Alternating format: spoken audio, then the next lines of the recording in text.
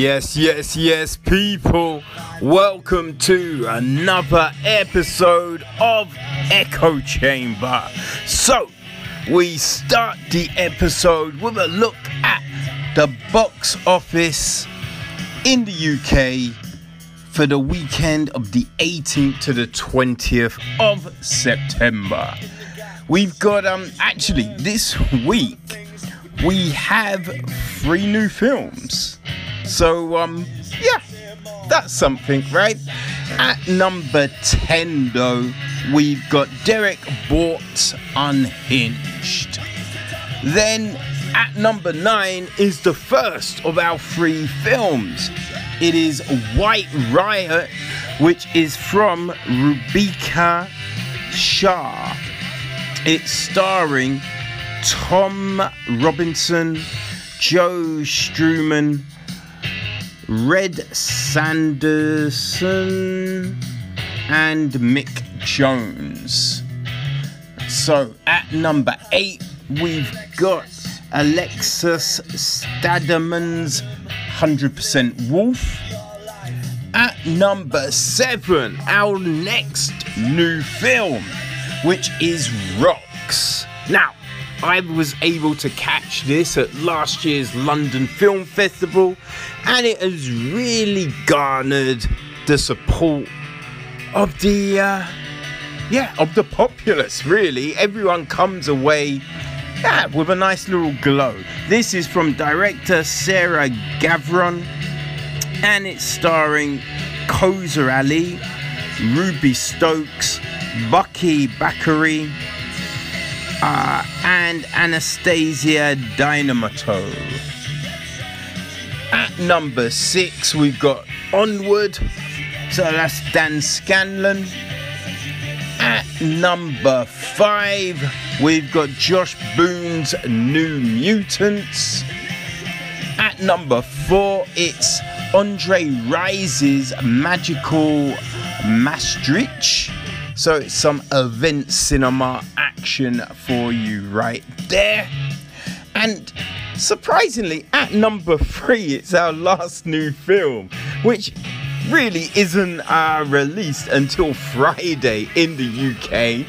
But it isn't stopping that, phone booth, because at number 3, it's Bill and Ted Face the Music from Dean Paristot, and of course starring Keanu Reeves, Alex Winter, Bridget Lundy, and Samara Weaving. So at number 2, we have Roger Crumble's After We Collide, which means still riding high at number 1. We got Christopher Nolan's masterpiece Tenet, which stars Robert Pattinson, Elizabeth Debicki, Clem Posey, and John David Washington. So people, this week we have 3 films for you, but before we get to those, let's check out a little bit of information. Alright, let's get to it. Okay, so this is for all you Shudder, horror, and Creepshow fans. Shudder are pleased to announce the start of production on the highly anticipated 2nd season of its hit series Creepshow in Atlanta, Georgia. The anthology series, which shattered all Shudder records when it debuted last October, is executive produced by showrunner Greg Nicoretto, who was involved with The Walking Dead, and it's based on George A. Romero's iconic 1982 movie. The 6-episode 2nd season will premiere exclusively on Shudder in 2021. The show is following all safety guidelines and protocols in accordance with SAG-AFTRA Doga, and all of those other guidances, etc., etc. Right? So Craig Engler, Shudder's general manager, had he had this to say. Season 1 was a monster hit for us, setting viewership records across the board, while becoming the best viewed non-horror series of 2019. For Season 2, Greg Nicoretto and his team have outdone themselves with bigger and bolder stories, new incredible creature designs, and clever twists that truly live up to the show's tagline: the most fun you'll have being scared. And Nicoretto, he had this to say: I've never been happier to get behind the camera as I am today. After missing our shoot date in March by just over 48 hours, Season 2 of Creepshow hits the ground running as cameras begin to roll. The cast and the crew have a level of excitement and enthusiasm I've never seen before, and it's inspiring. So many of us in the entertainment industry have been waiting for the day we can begin to do what we do best: to have some fun together, creating new worlds, new adventures, and new thrills. Shudder also revealed initial details about 4 of this season's segments, which will be directed by Nicoretto, Anna Camp, and Adam Pally. Will also star in Shapeshifters Anonymous Parts 1 and 2, written by Nicoretto, based on a short story by J.A. Conrath, about an unlucky soul who finds himself in need of a werewolf support group. Keith David, Ashley Lawrence, and Josh McDermott will star in Pesticide, written by Frank Dietz, in which an exterminator makes an infernal bargain, and Model Kid, written by returning Creepshow writer John Espiotto, is about a 12-year-old monster fan who turns to hand-built model kits to escape his unhappy reality. Additional titles, castings, and directors will be announced soon. So, in its first season, Creepshow smashed records for Shudder in number of viewers, new subscriber sign-ups, and total minutes streamed to become the most watched program in Shudder history, followed by a successful run on AMC. The show was a hit with critics as well as fans, as one of 2019's best reviewed non-genre series, with a 97% fresh rating on review aggregator Rotten Tomato.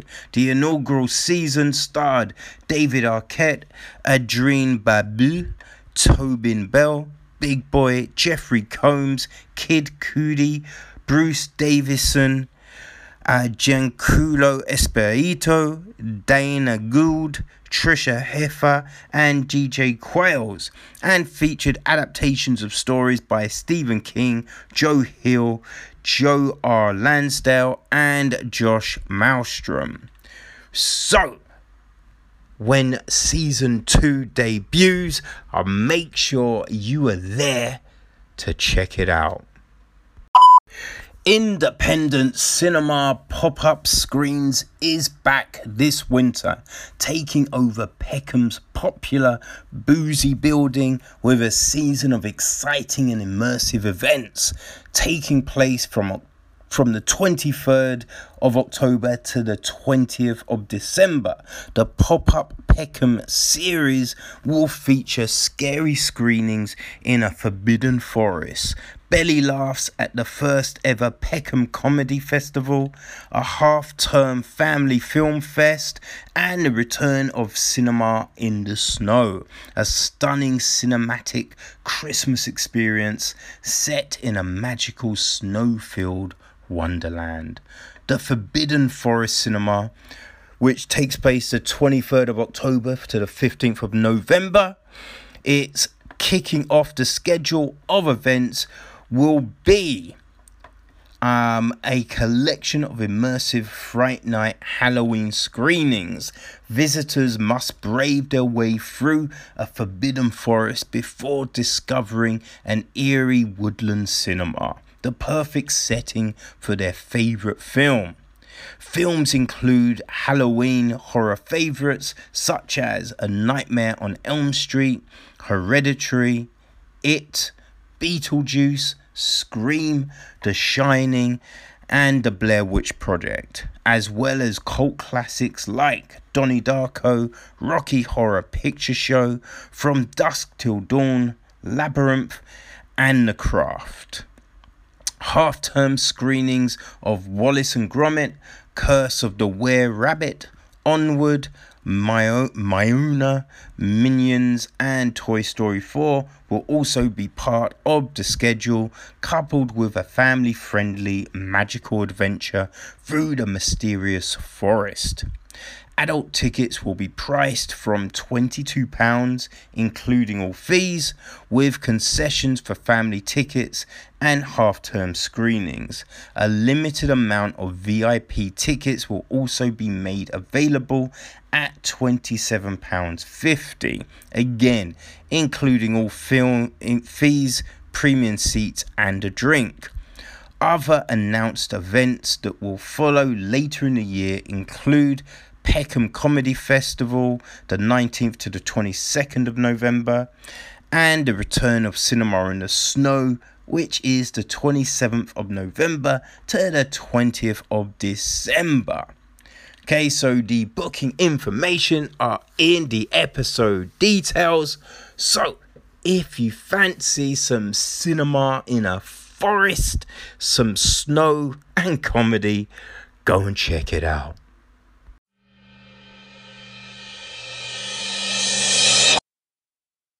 Okay, so now we've got all of that out of the way, let's get to this week's films, starting with this.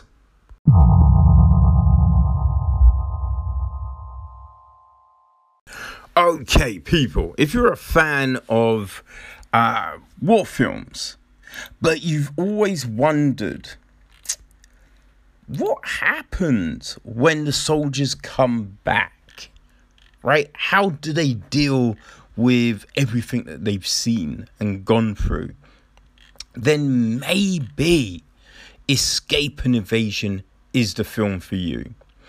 It's Storm Ashwood's new offering. It's his second feature film. He wrote it, right? And there's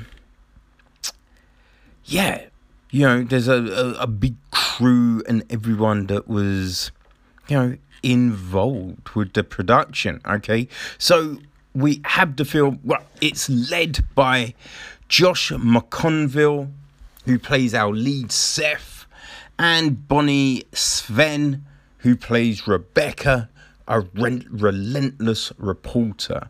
We also have Rena Owen, Faraz Dirani, Hugh Sheridan, Steve LeMacquard, Elisa Murray, Peter O'Hanlon, Jesse Robertson, who plays Lizzie, Seth's daughter. So we have we have all of these people. The music is by Michael Lira. Director of photography is Wade Muller. I think that's probably the main the main lot of people involved. So the gist of the film is this. After his men are killed in Burma, a lone soldier returns home in search of solace. Hiding a dark secret and confronted by an unrelenting journalist, he's forced to face the ghosts one last time. Now, we open up with a helicopter flying over a forest. It lands, and then its crack team depart. We then jump to a house in disarray, sink full of just dirty dishes. There's rubbish all over the floor. It's a mess. There's a laptop playing a news report with a guy sitting in front of it holding a gun to his head. He's shaking, and you can see that he's trying to find the courage to pull the trigger. Now, this is Seth, our lead. Just so happens the news report he's watching is from Rebecca, our relentless journalist, right? He gets a text saying, "Have you picked up Lizzie, who's his daughter?" We then jump to Rebecca at home. An army officer has knocked at the door, giving her a letter. She's crumpled in distress. Okay, so we have a lot of cuts, right?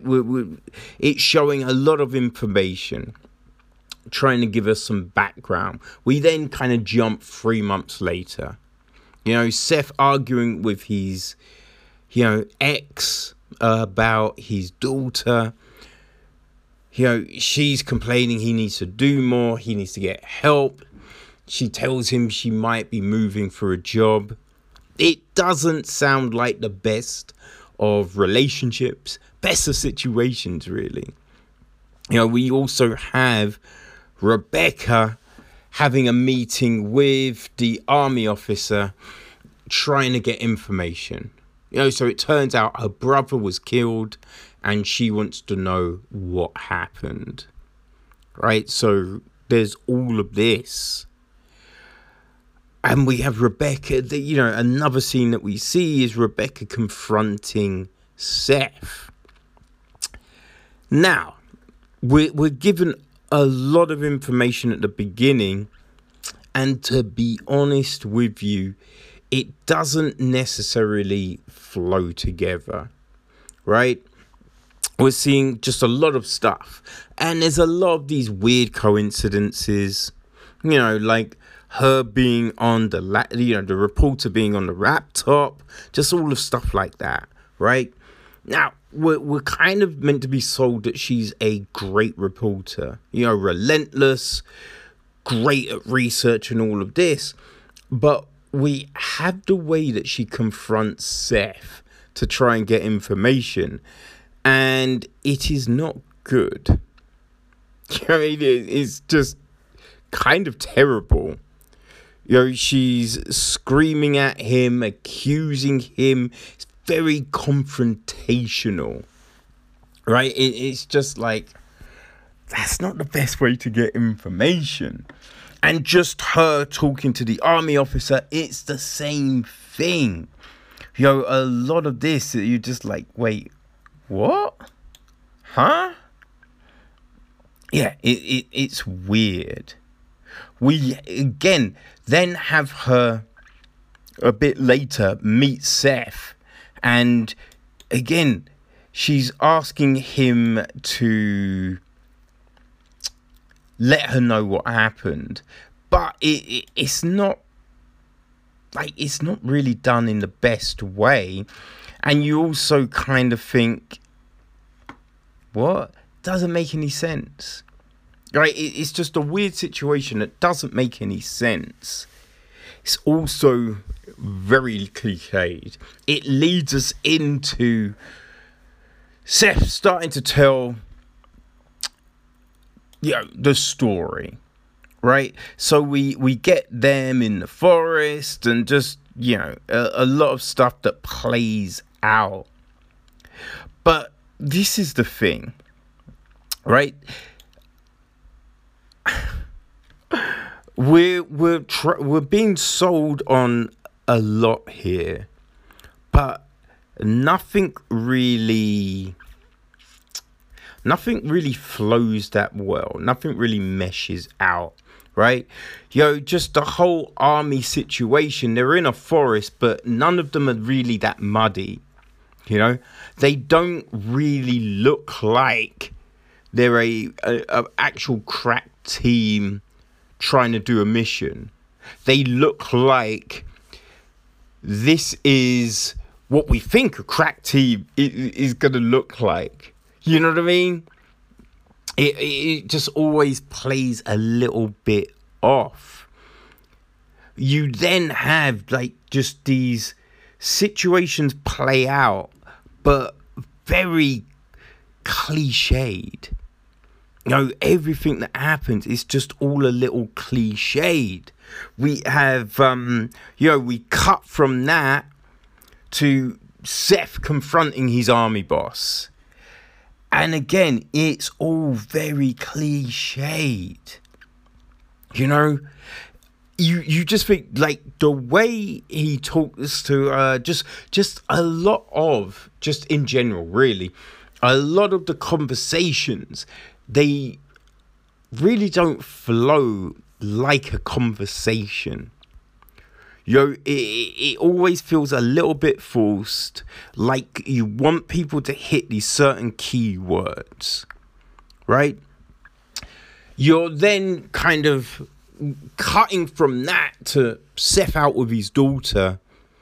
He's in the park, and there's just this weird little conversation this kid has with him, right? And it's just like, ugh, god damn it, that's not great.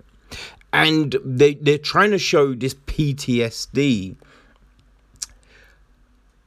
and it's fine, but again, it's a little cliche, right? They want to show that all of these things were a trigger to Seth, which, yes, these things can happen, but it doesn't, from working with people with PTSD, it doesn't necessarily always happen in the same way every single time. But that's kind of how they want to depict it here. That, all of these things kind of will trigger him and force him to do this stuff. And it's just like, ugh. Come on, you're being way too heavy with this, right?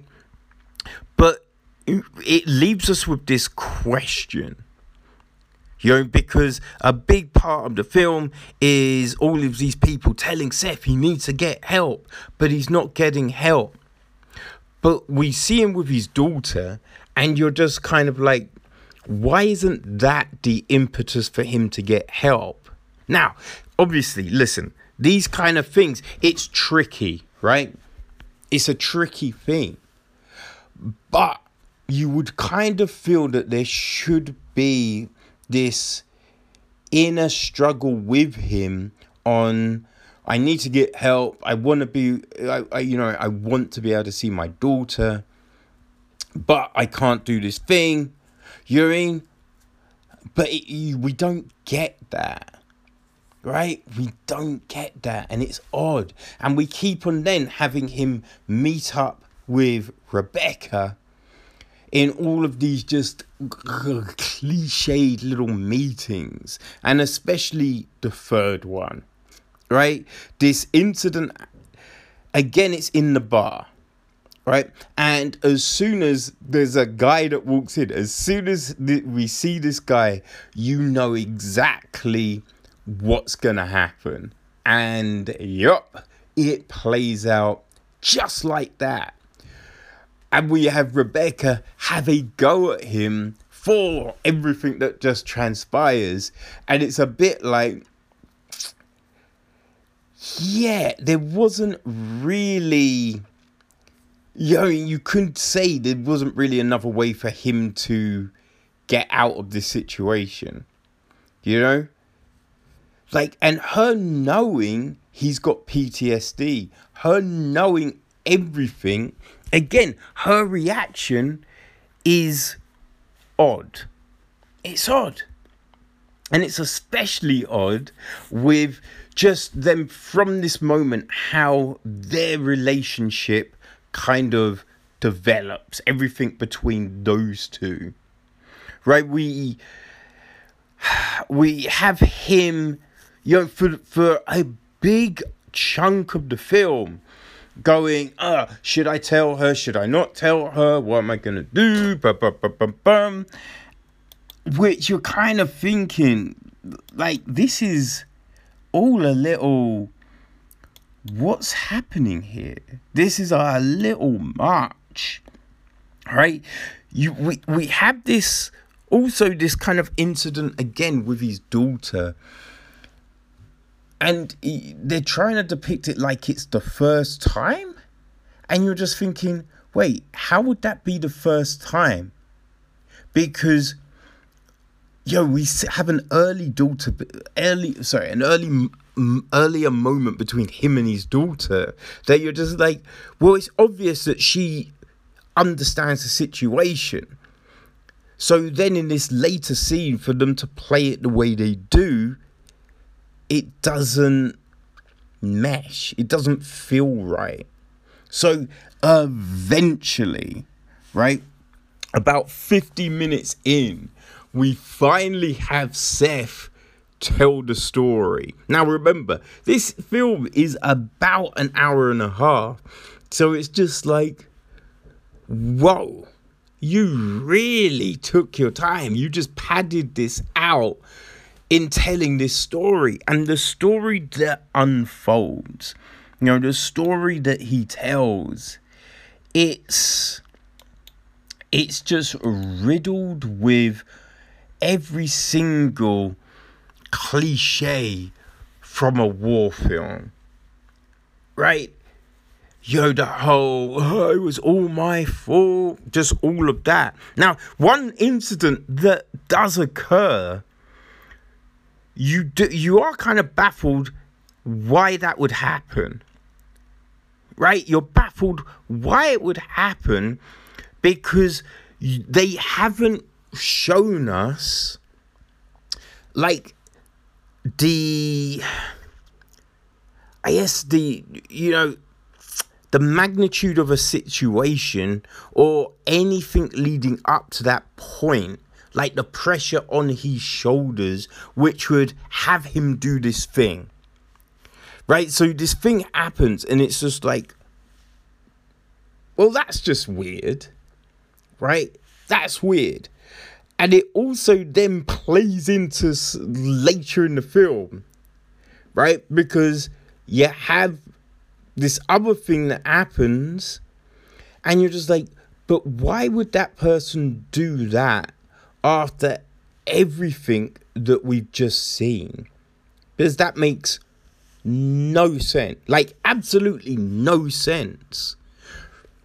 We see this classic kind of thing of loads of enemy who have terrible aim, just terrible aim, like our team of soldiers in the worst situations, but escaping, and then it all goes to hell in just weird ass sequence, just a weird ass sequence. And you're kind of thinking to yourself, like, why wouldn't you just tell that story?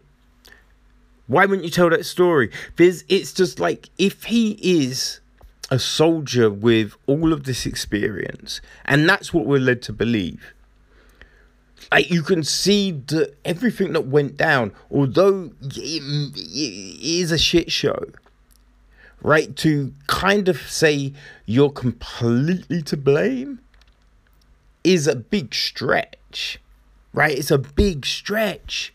Also, we have the reaction to the story which again makes no sense, right? Just makes no sense.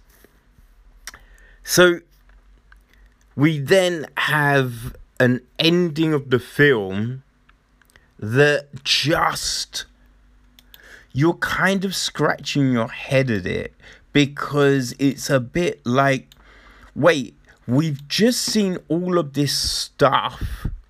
So how do we get to this point? Right? How do we go from this thing to this?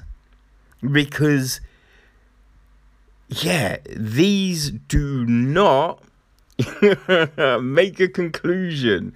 There has to be something in between that would change the minds, or at least the viewpoints, right? Because we can't have the characters go from this thing to then this, because it's weird, right? It's weird, and it just doesn't run true. You can't look at that and believe that all of a sudden, people are going to be acting in this fashion and go from this, place of grief to then this next place. It's just like, God damn it. And it also, it just ends on this just terrible moment. It is technically not a terrible moment, but it's too cookie cutter. It's too, wait, what? How do you go from here to here? You have put this character basically in a metaphorical ditch, and you're now telling us that they're able to get to this point. Where are the steps? Because you showed us no steps, right? You showed us no real transition from A to B. You just didn't do it, right? It's not convincing, the journey you put your characters on. And throughout, you're doing these things. You're trying to show this, PTSD, which is a big thing. It's a big thing, right? But there are organizations, and I know in the UK that, because I've worked with them, there's organizations that help, veterans with this stuff. And you would think that at some point there is someone that would tell him this, but no one does, right? Which you're just like, what? Why wouldn't that happen? You've also got the PTSD is always playing out in the same fashion, and again, it doesn't necessarily do that. It's just different characters' reactions to it, and especially people that are meant to know him and know him pretty well. It just all falls very flat. Just very flat. The army scenes, you just don't believe it's an army. Right? Basically, it would play better as, these are the guys you'd see doing paintball. You just can't believe them as army. Just everything that transpires, it's just, really? You want us to believe this? Huh? The acting isn't, look, it's not terrible. The acting isn't terrible. It's just a little bit hammy. It's a little bit over the top. And it probably would work better if, we just had a better flow to the film. You know what I mean? if we had a better flow, a better transition from scenes, if the story just showed this journey, this understanding from the characters, I think that just the performances would be able to breathe a bit better, have more space to truly depict who these people are. But yeah, there you go. I mean, people, I would probably say, if you're a fan of something like Triple Frontier, it kind of rings true to that in feel. Obviously, look, they're not the same films, but yeah, that's the type of thing kind of that you're seeing with this. You know what I mean? Okay. It's out digitally on Monday the 28th of September. And if you would prefer to have a physical copy in your hands, then on the 26th of October, you get the DVD. Okay? So, the film's coming from Lightbulb Distribution. And again, people, this is from Storm Ashwood with, Josh McNiven, Bonnie Sven, and a host of other Australian talent. Okay, so Escape and Evasion.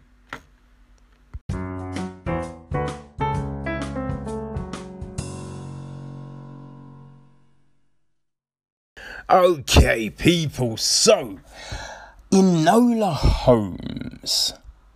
When this was announced, I was intrigued, right? Because I was racking my brains thinking, I don't believe a sister was ever mentioned in the books.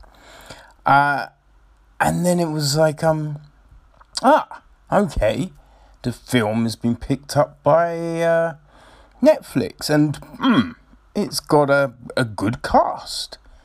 How is this going to turn out? Now there was problems. The Conan Doyle estate did file an injunction, so there was a think, will it actually come out? But it seems all of that got sorted out, and the film is now with us. So, as said, right, it's actually based on the Enola Holmes Mysteries, which is a series of young adult books by Nancy Springer. There's 6 books in the series so far. Not sure if there's going to be more, but yeah, so far there is 6 books. And this film is directed by Harry Bradbeer.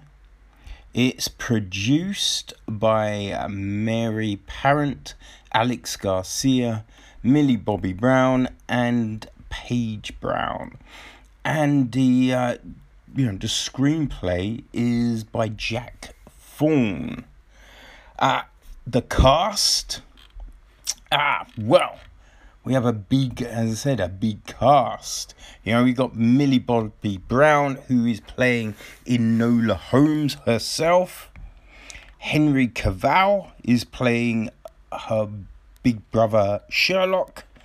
And Sam Clifton is playing the eldest, Mycroft Holmes.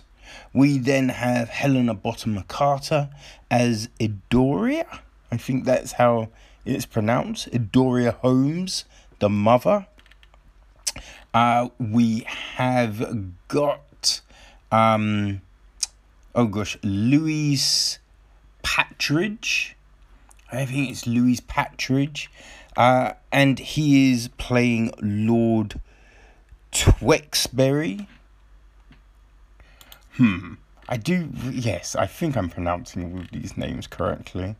We have also got Adele Akhtar as Inspector Lestrade, Fiona Shaw as Miss Harrison, Francis de la Tour as the Dowager, that's Tewksbury's grandmother, Susie Wakama as Edith, and Bourne Gorman as Linform.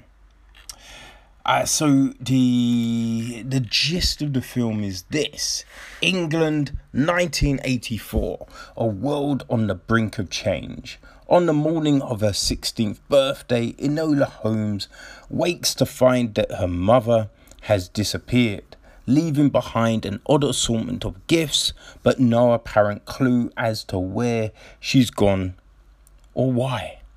After a free-spirited childhood, Enola suddenly finds herself under the care of her brothers, Sherlock and Mycroft, both set on sending her away to a finishing school for proper young ladies. Refusing to follow their wishes, Enola escapes to search for a mother in London.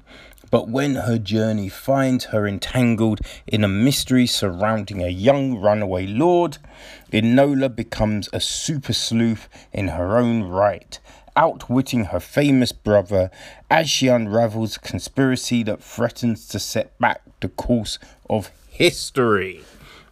So there you have it, people. The gist of the film. Now, we have it opening up with Enola riding a bike through the countryside, through woods and the countryside. So we have this, and while this, she is filling us in, telling us, well, her mother called her Enola, which, backwards spells alone, about the childhood growing up, the pursuits her mother would have her do, reading, archery, fencing, martial arts, all of this, deciphering clues, all of this, but then also her mother had mysteries. So we get a little look, a little peek into the foundation, as it were. And then the story kind of evolves from there. She's going to the station to meet her brothers. And I think it's at this point, I kind of had pause, right? And it's small minor things, I guess. You have a bit where she falls off the bike, right? And kind of be like, oh, look, she's clumsy. But really, the way they have her riding the bike firstly is fine. But then all of a sudden she just falls off. And it's just like, oh, yes, I haven't mastered the bike. And it's just like, trust me.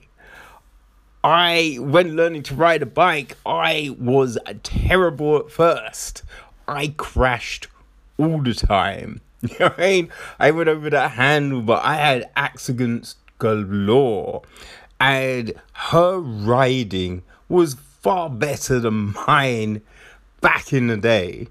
You know what I mean? So to be like, oh, I'm so clumsy, it just doesn't really play, right? But we have her going into mud. But then essentially, she's no longer really muddy for the next part of the kind of unfolding scene, which is just like, so what's the point, right? Either make her muddy or don't. Why are you half-arsing it? It's irritating, and then it makes you wonder, okay, so what else are you gonna half-arse things at now? All right, so there was that. And as again, look, it's a minor thing, right? We then have her meeting her brothers. And she said, oh, they left pretty much just after her birth, kind of. And they haven't been back since. But then it's just like, oh, yes, and I'm waiting here. Oh, and they don't recognize me. And it's just like, wait, you've told us they haven't come back. So why did you think it was just like, I get what they're trying to do with the scene, but it's just a little infuriating because you've already established they haven't seen you. So what are you doing? You know what I mean? Yeah, it's just, I kind of find it a little lazy. But we have all of this, right?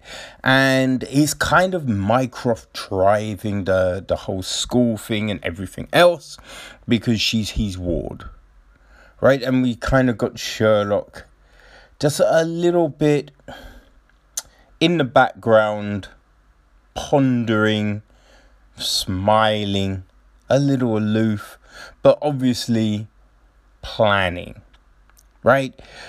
And so we have all of this.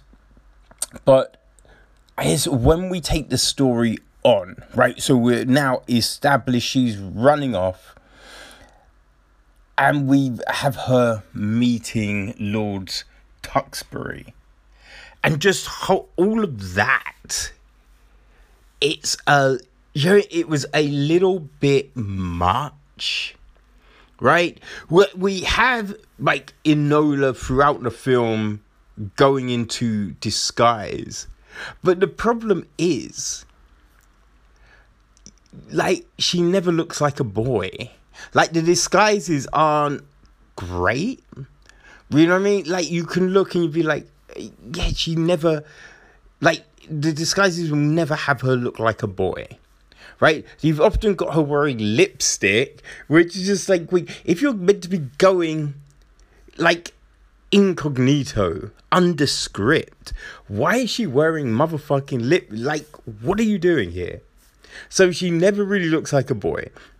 Then the whole elaborate plan where Lord Dewsbury has also run away, again, doesn't really make sense, but they've done it to add an element of, ha, look at this. Oh, this is amusing, isn't it? And it's a little bit like, urgh. But we have all of this and like a little bit of mayhem ensues, right? But the whole, it's like just that whole kind of sequence, it's all a little bit style. It just seemed a little style over substance, which for me is kind of a theme throughout the film. Like, and don't get me, like, this, look, technically the film, it looks nice, right? It all looks very nice, you know, like, especially, the scenes in the country and things like that is very scenic. You know, you've got nice shots. But then I guess when you come to London, again, it does look like Victorian London. It does look rather clean for Victorian London. And it doesn't look as busy as it would have been. Right? There is always that. It's like when you have a film do a scene in a nightclub and it's never really packed. Like, everyone's always got enough room to dance and do so. And you're just like, wait, what? This is huh? You know, like, no one's going to a club like this. You know, if you were in a club like this, you'd be a bit vexed because you'd be like, it's not that popular. Like, what's happening? Yeah, and that was the kind of London scenes. They're a bit like that. Also, it had a little bit of a feel. It always looked a bit like a set. Now, I don't know if this is like an intentional aesthetic, right? To make it just look a little bit to the side, off kilter, but it just always has this feel like it is staged set. It's like theatre dressing. You know, it's always a little bit too clean or a little bit too polished and sharp. Right? And that, again, find it a little bit jarring. Right? Now, one big thing that, you know, they want to do with this film, right? So, again, it's kind of set around a reform vote, which is, you know, giving women the vote, right? So kind of tied in, you'd think with the suffragette movement, but the suffragettes are never mentioned. Yeah, you can assume it's kind of hinted at, but it's never mentioned, which does seem odd, right? It's like, wait, why wouldn't you mention that? Like, why wouldn't that be a thing? When clearly that was, yeah. There's always these baffling things, right? Now, other things, you want to, like, the film is clearly a woman empowerment vehicle, which, again, I have no issue with that, right? Have strong female characters. That's always a good look. It's always good. But, like, a problem that you always find with a lot of these, like, young adult books, you know, or films that are set up to do this exact thing, they always want to put in a kind of love interest, right? And it's always baffling. Because you always want to say, like, the woman is strong, she can do anything. But then you throw in this kind of love interest that's always there, you know, and it kind of affects the woman and makes her do certain things that maybe she wasn't going to do, change her plans. Like, he'll save her at one moment, but she will save him, but and you're like, what are you doing? You don't need to do that. Like, you can have a guy in a film, but he can be a friend. Now, people might say, right, that in this film they don't actually kiss, but they're making moony eyes at each other, right? It is a love interest. Just because you don't explicitly say it, the audience can see it. Right? You'd have to be a moron. You'd have to be Stevie Wonder to miss this. But I even think Stevie would be able to notice this glaring thing in the film. Right? You could have just had it as a friend. That would have served. You know, but they've done this thing, which irritating. Another thing is, like, the whole jiu-jitsu, like, I realised that in the Guy Ritchie films, they kind of made, you know, Sherlock an MMA fighter, which, again, I always found that jarring.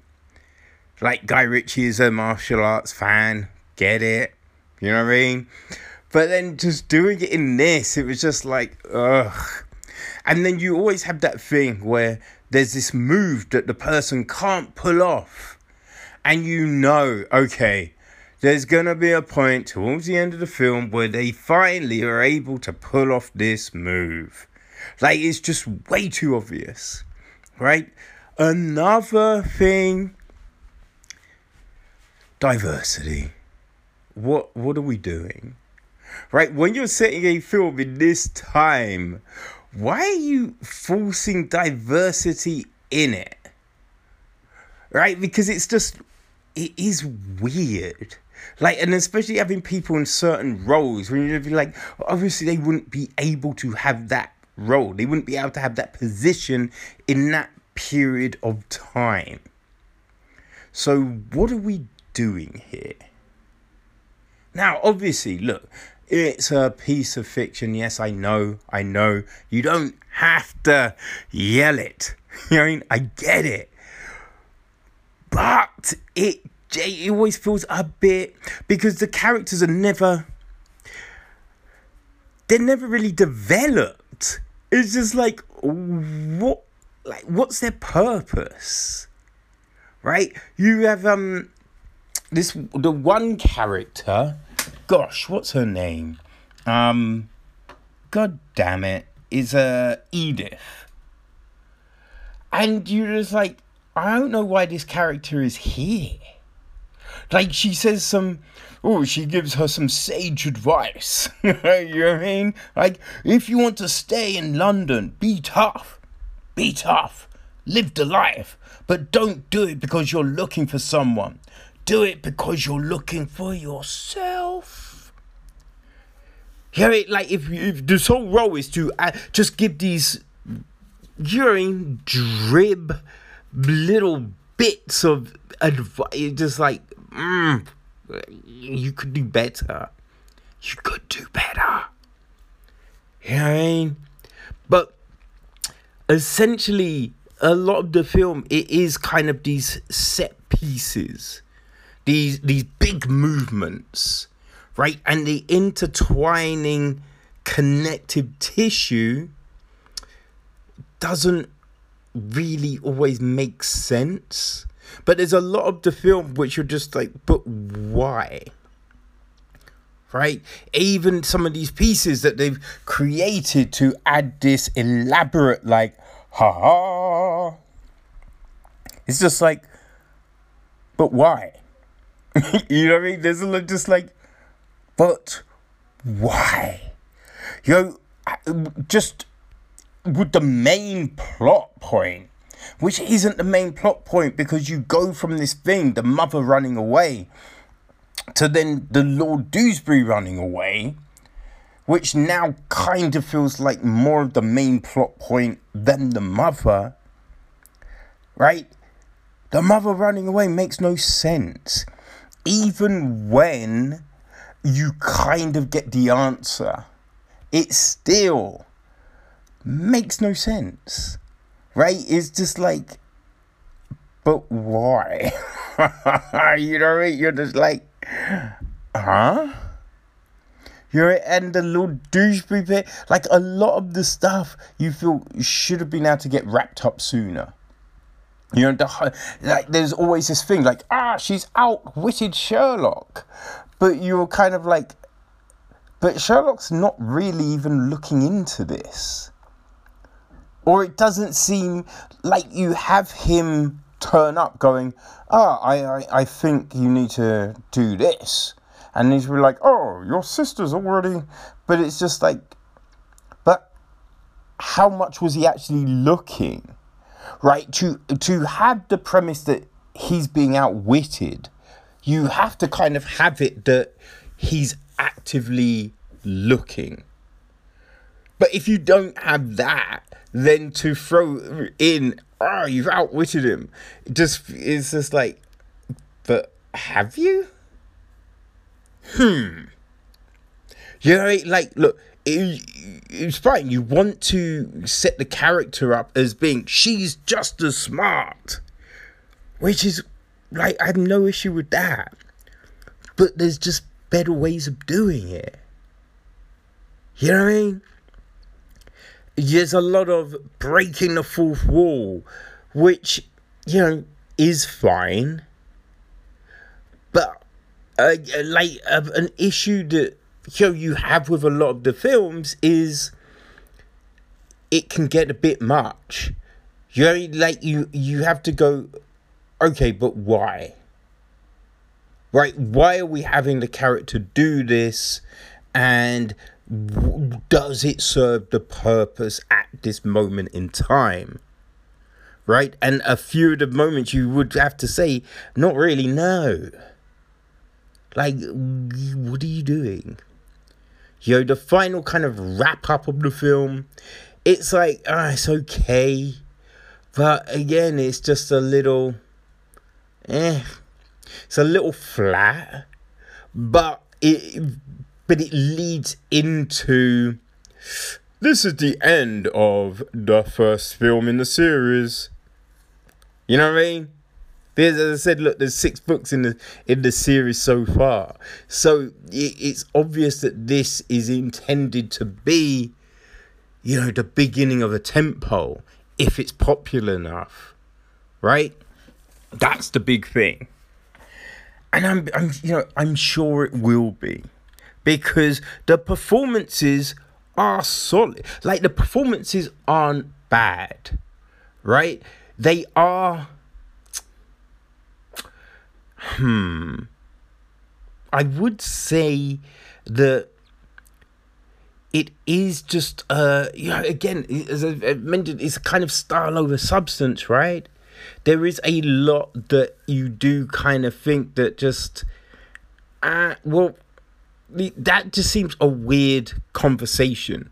Or why would the conversation go like, there's no reason for the conversation to go in that manner, right? There's this weird kind of like interplay between Edith and Sherlock, with her kind of attacking him and telling him off.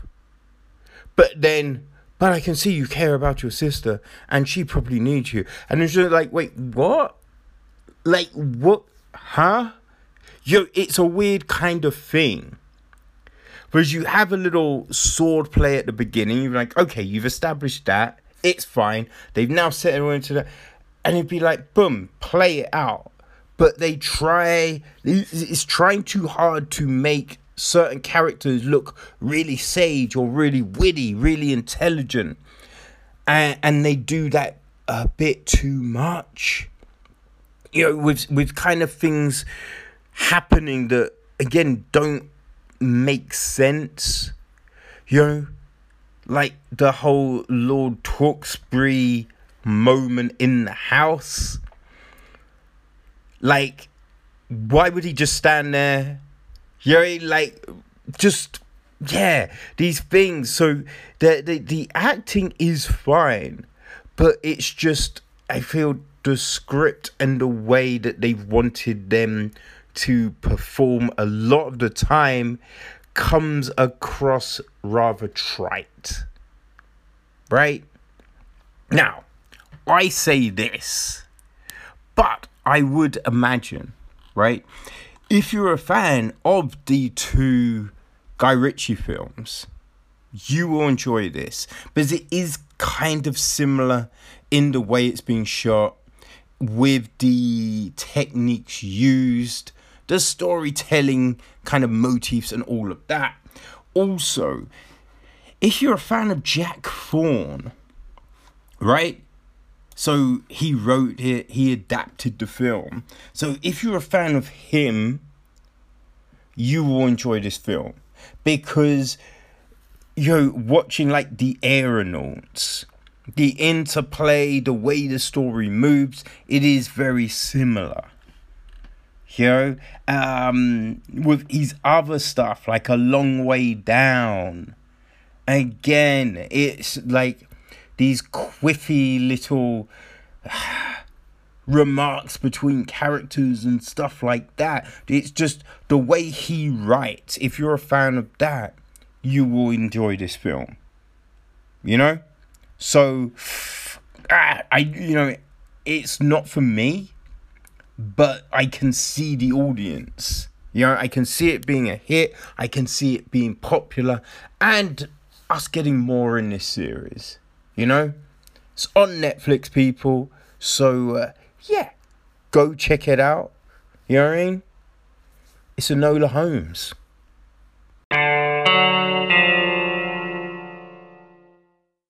I have to say, whenever I know there's a new Charlie Hoffman, just whatever coming, it's always exciting, right? Always want to check it out, because man, when you think about the amount of just great stuff he is pen directed, it's just astounding. So I was very, very much looking forward to I'm Thinking of Ending Things, which I didn't realize was an adaptation of a book by Ian Reid. But yeah, I thought, yeah, let me give it a look. It's produced by Kaufman, along with Anthony Bregman, Robert Salario, and Stephanie Azapiza. Kaufman did the screenplay. And the film, it's starring Jessie Buckley, Jess Plemons, Toni Collette, and David Thewlis. Music is Jay Wadley, and cinematography, Lucas Zhao. I think that's right. So, I mean, it's an odd film, right? But kind of, I don't really think anyone expects something straightforward and normal from Kaufman. I think if you sat down and you got that, you'd be like, wait, did I miss something? Yeah, no, obviously there's some subtext there somewhere, and I must have missed it because maybe it's in the colors they're wearing, and you'd just be looking. You'd just be like, no, it can't possibly be that simple. Why am I scratching my head thinking, where are the answers? And yeah, this film does not disappoint you on the oddness, right? So the gist is,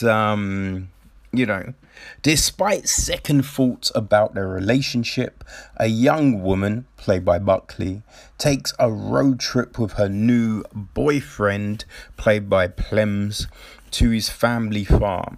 Trapped at the farm during a snowstorm with Jake's mother, Colette, and father, Thewlis, the young woman begins to question the nature of everything she knew or understood about her boyfriend, herself, and the world. An exploration of regret, longing, and the fragility of the human spirit. So, yeah, that's the description. And I think as a description, I don't think it's bad. You know what I mean? I think it hits some points. I think with this, you can't really say too much, because there's always a fear that I think maybe that you're giving too much away, or leading people in a direction. So there's always that. I think possibility and concern. It's a strange situation. Now, I enjoyed it, but was it's not something that I'm just like, oh, I'm gonna watch again and again. No. And I think that really is the case with a lot. Well, I'd say a lot of, but I don't know, not all. Some of his stuff for sure. There's definitely some things that I think, I did enjoy it, but I don't think if I could watch it again. But I mean, there's a lot that I would watch again. Adaptation, being John Malkovich, Eternal Sun. I've watched that so many times. Synodus. Yeah, I mean, I don't think I have to really go through them all, but yeah, with this one, it's I think the beginning is very interesting. The one thing about the music grated me. There's some music playing out of it, and I was just like, if only I could just not have that. I mean, everything else, I'm just like, okay, yeah. No, that's all. I get that. because it's asking questions about like situations and things, and also I just think an understanding that, maybe it's it. Maybe that's it. I don't really see a reason why not. I've kind of, I've done everything. There's nothing else to kind of live for, so fuck it. Why not? And you get that. You know what I mean? You'd be like, all right, I understand that. But yeah, I've been there, feel it. You know what I mean? And as the situation goes on, it's those weird interactions, right? And I think suddenly when you've been seeing someone for a period of time, like there was a bit when she's like, oh, I think it's been 6-7 weeks. I don't know. I'm a bit like, maybe it's been longer. I know it feels like it's been long, but it's not long. I should know this. And you get that sometimes, right? You're in a situation, you're like, oh, it feels like an age. It hasn't been that long. But I don't really. So it's just an odd situation. You're just like, you're not fully won over by it all. But it's fine, right? You're not like, ugh, I hate it. But and then you're meeting significant others. You know what I mean? You're meeting parents. And it's like, meeting parents can just be it's weird. It can be weird as fuck. And especially when the other person isn't really buffering the weird. You know what I mean? And sometimes shit gets said and you're just like, what the fuck is this? And they're just not doing any, or you then realize that they have given a completely different picture to who you are and what you do. And so it's all odd, and I think that is very much captured here. But there is then more to the film. There's this undercurrent, and you notice it from the giddy up, really. Like, certain things get said which contradict themselves, or it's just certain attitudes. Right? So you notice that, Plumley, he kind of forces her to say stuff. Like, they're in the car and he's just like, oh, tell me this, tell me that. And you're like, I don't really want to. And he's just like, no, come on, do it. Tell me. And you're just like, ooh, that's a bit. Right? And then there's other times when she'll be saying something and then he'll talk over it and take it in another direction. And all of this is very odd, right? As the film goes on, because, there's definitely times when you understand something, right? Someone wants to say something, but you have to nudge them into doing it, right? Or you get what they're saying and you'd be like, oh, yeah, you mean bum. But when it happens so much, it's a different tone. So it seems like it's something else. And as you're watching a film, you do notice all of these inconsistencies. And you then wonder to yourself, okay, is the focus different? You know what I mean? Is who we perceive to be the person driving the film really someone else? You understand? Because with everything that is happening, right? And throughout, we're also getting these flashes, these intercut moments that are either an alternative reality, a future, or a delusion. So we're having all of this happen, which then does lead you in the kind of thought that I think that this film isn't about this person. You know, I think the narrative is something else, right? And with the way everything is going, there is this thought that, it could be a break, right? It could be a mental lapse, because we are getting these jumps in time, these jumps in narrative, these changes of thought, right? These changes of focus. And I think there are meant to be visual aids that lead you to this. But I'm not, because it's hard. Like, the camera does move over certain things, at a quick pace, and it's hard to read certain like book titles and things like that.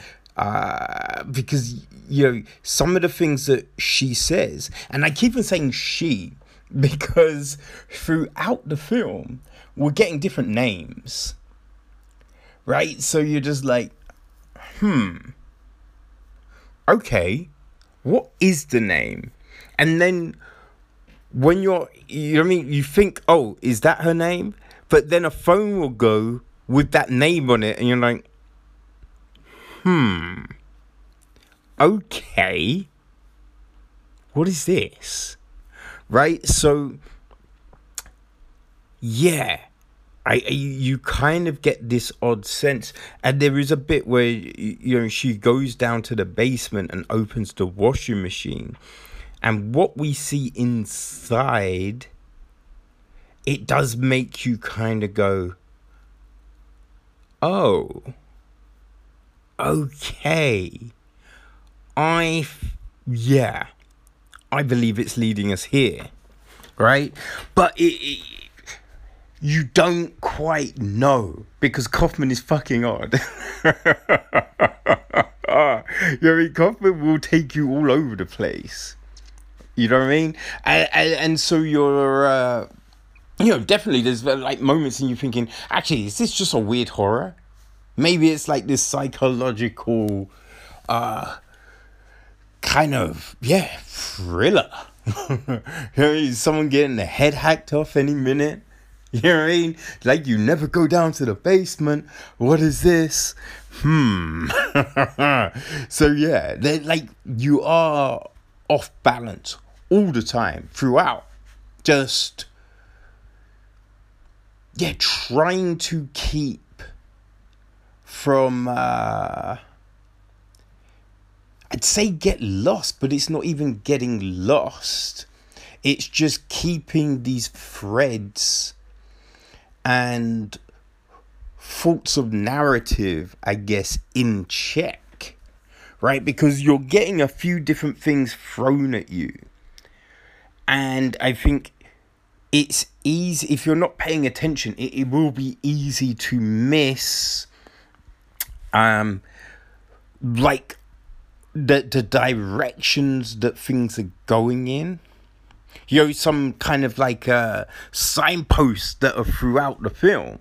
But there are these things, and certain things that are getting said by our main characters, by the supporting characters, by people they meet along the way. So, it is interesting, like, especially with the end. Like, the end I guess you could feel it is kind of abrupt, you know, but not, right? Which is, yeah, a bit perplexing. And I have to say, right, where some of Kaufman's other work, because some of the other stuff, it is long, but it doesn't feel long. I did think this did feel long. Like, it did feel like it was, it was more of a stretch, I guess, than, something like Eternal Sunshine, which you're gripped throughout. And with this, it's not like you're not intrigued, but there are points where you do drop off, right? You do kind of lose focus, I would say. But it's definitely interesting. I've not read the book, so I don't know how well it matches up. I will say the performances are extremely good.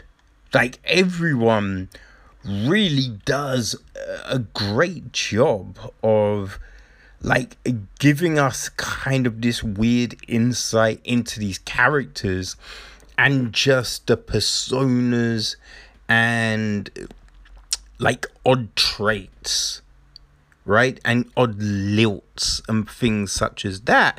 Plus, we get this fantastic cinematography, like these snow, filled fields, or just like the weird, quirky interior of the house. So all of this does mash up well in giving us this compelling tapestry of a moving vehicle of images. But it's definitely weird. So if you're a fan of Hoffman, I'd say, yeah, check it out. But if Malkovich adaptation, Spotless Mind, if these things have left you very perplexed, then possibly this one is not for you. So I guess that's probably my best way to lead you with this film. You know what I mean? If those have just had you pulling out your hair and going, I don't get it, then do not watch this film, because it will irritate you. But if you love all of those, then go get you some, people. It's on Netflix. It's a Netflix film, so it will be there for forever, really, I guess. So there you get it.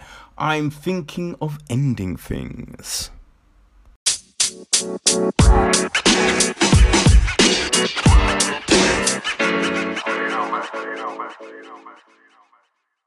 Okay, people, as we draw to a close of another episode, let's take a look and see what's happening in the world of film. Well, Ron Howard is going to be working on a biopic of the world-renowned pianist Lang Lang. It's going to be produced through Imagine Entertainment and AGC Studios. So it's, the story's taken from The Journey of 1,000 Miles, which is Lang Lang's memoir, and it traces his life story from childhood in the provincial city of Shenyang in northern China to the peak of the global classical musical industry. So Michelle Mulroney and Kieran Mulroney will be, writing the script, and Jean-Jacques Cisbron will be executive producing. Other news, Algie Smith is teaming up with Chloe Grace Moretz in Mother Android. Okay, so Matson Tomlin is writing the script, and the film is going to be based at Miramax. Okay, so they will be playing a couple who go on a treacherous journey to escape their country, which is caught in an unexpected war with artificial intelligence. Days away from the arrival of their first child, the couple must face no man's land, a stronghold of the android uprising in hopes of reaching safety before Julia gives birth. Could be interesting. Okay, so,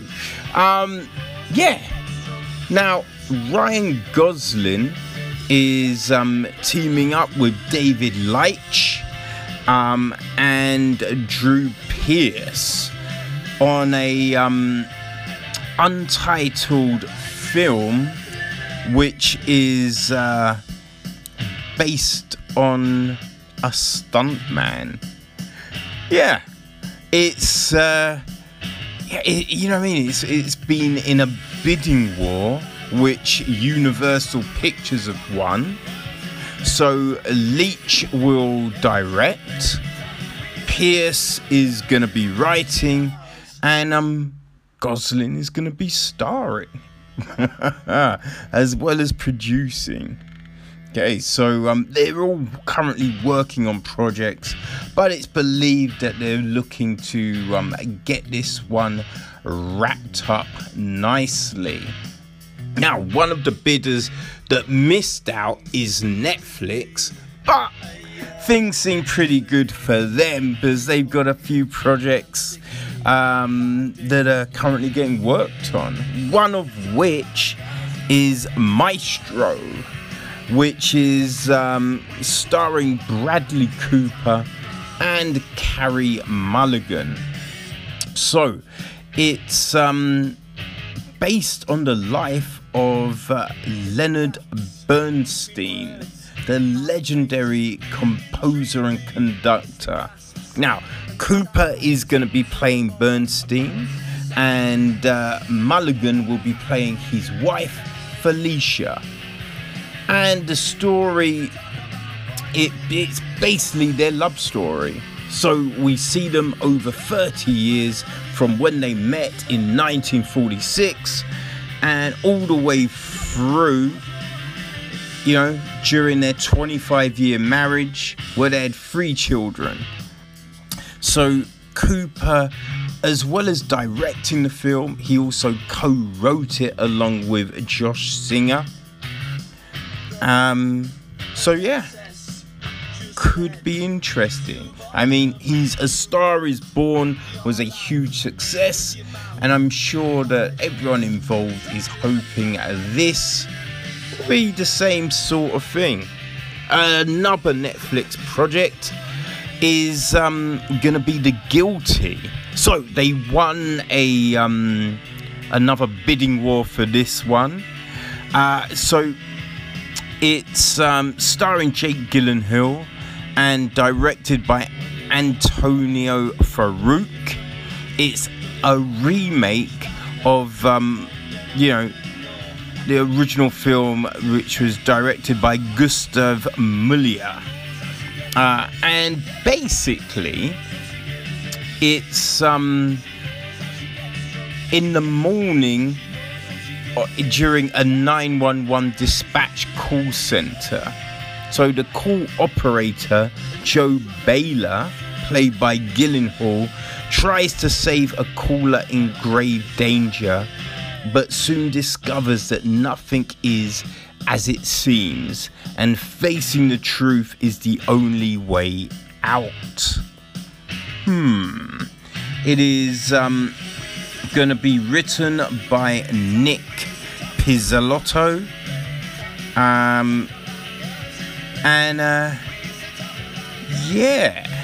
We'll see, how well this one does, because the original, was a huge hit, and it came out in 2018.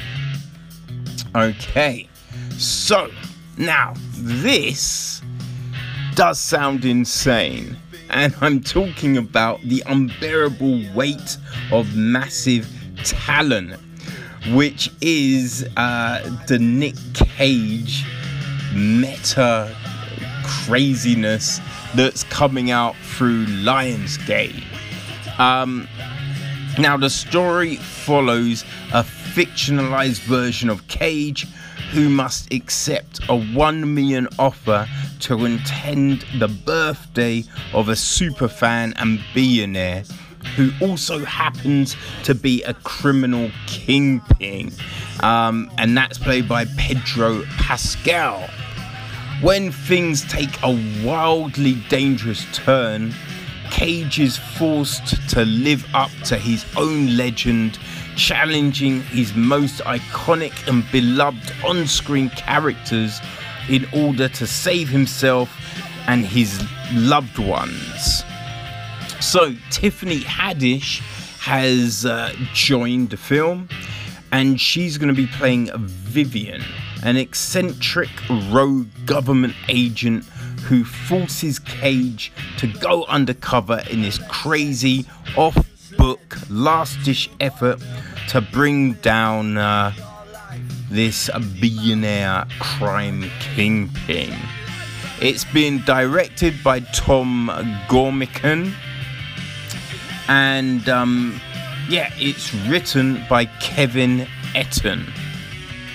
So I hope it is I hope it just lives up to the craziness that it sounds. I mean, it should be fun, hopefully. Now, let's end with this. So, as expected, we are seeing a huge shake-up to, the film schedule. Mostly, right now, from Disney. So, Black Widow, which was meant to open in May and had been pushed back a few times, and Eternals, which was meant to open in November, they've basically been kicked back a year. So now Widow will open May 2021 and Eternals November 2021. Now this has also seen Shang-Chi, the Legend of the Ten Rings, move. Now, that was scheduled to open 2021, but it's been pushed back 2 months, which ain't a bad thing because it will be opening in July on my birthday. So, hey, that's something I can do next year. Steven Spielberg's West Side Story, that's getting pushed back a year. So it will open now the 10th of December 2021. Death on the Nile will open up on the 18th of December this year. The King's Man, the Matthew Vaughn prequel film, is going to be opening the 12th of February 2021. The Empty Man is going to be opening on the 23rd of October this year. And Deep Water is going to be opening on the 13th of August 2021. Now, interestingly enough, Soul is still scheduled to open the 20th of November this year, and Free Guy is still scheduled for the 11th of December. We'll see if those stick or if they shift. Now, hopefully, I will be seeing Soul. Well, actually, not even hopefully. I will be seeing Soul as part of the London Film Festival. So, yeah, looking forward to that one. But people, that is us. We are done for another week. Enjoy your film watching, and we will see you next Thursday. Peace.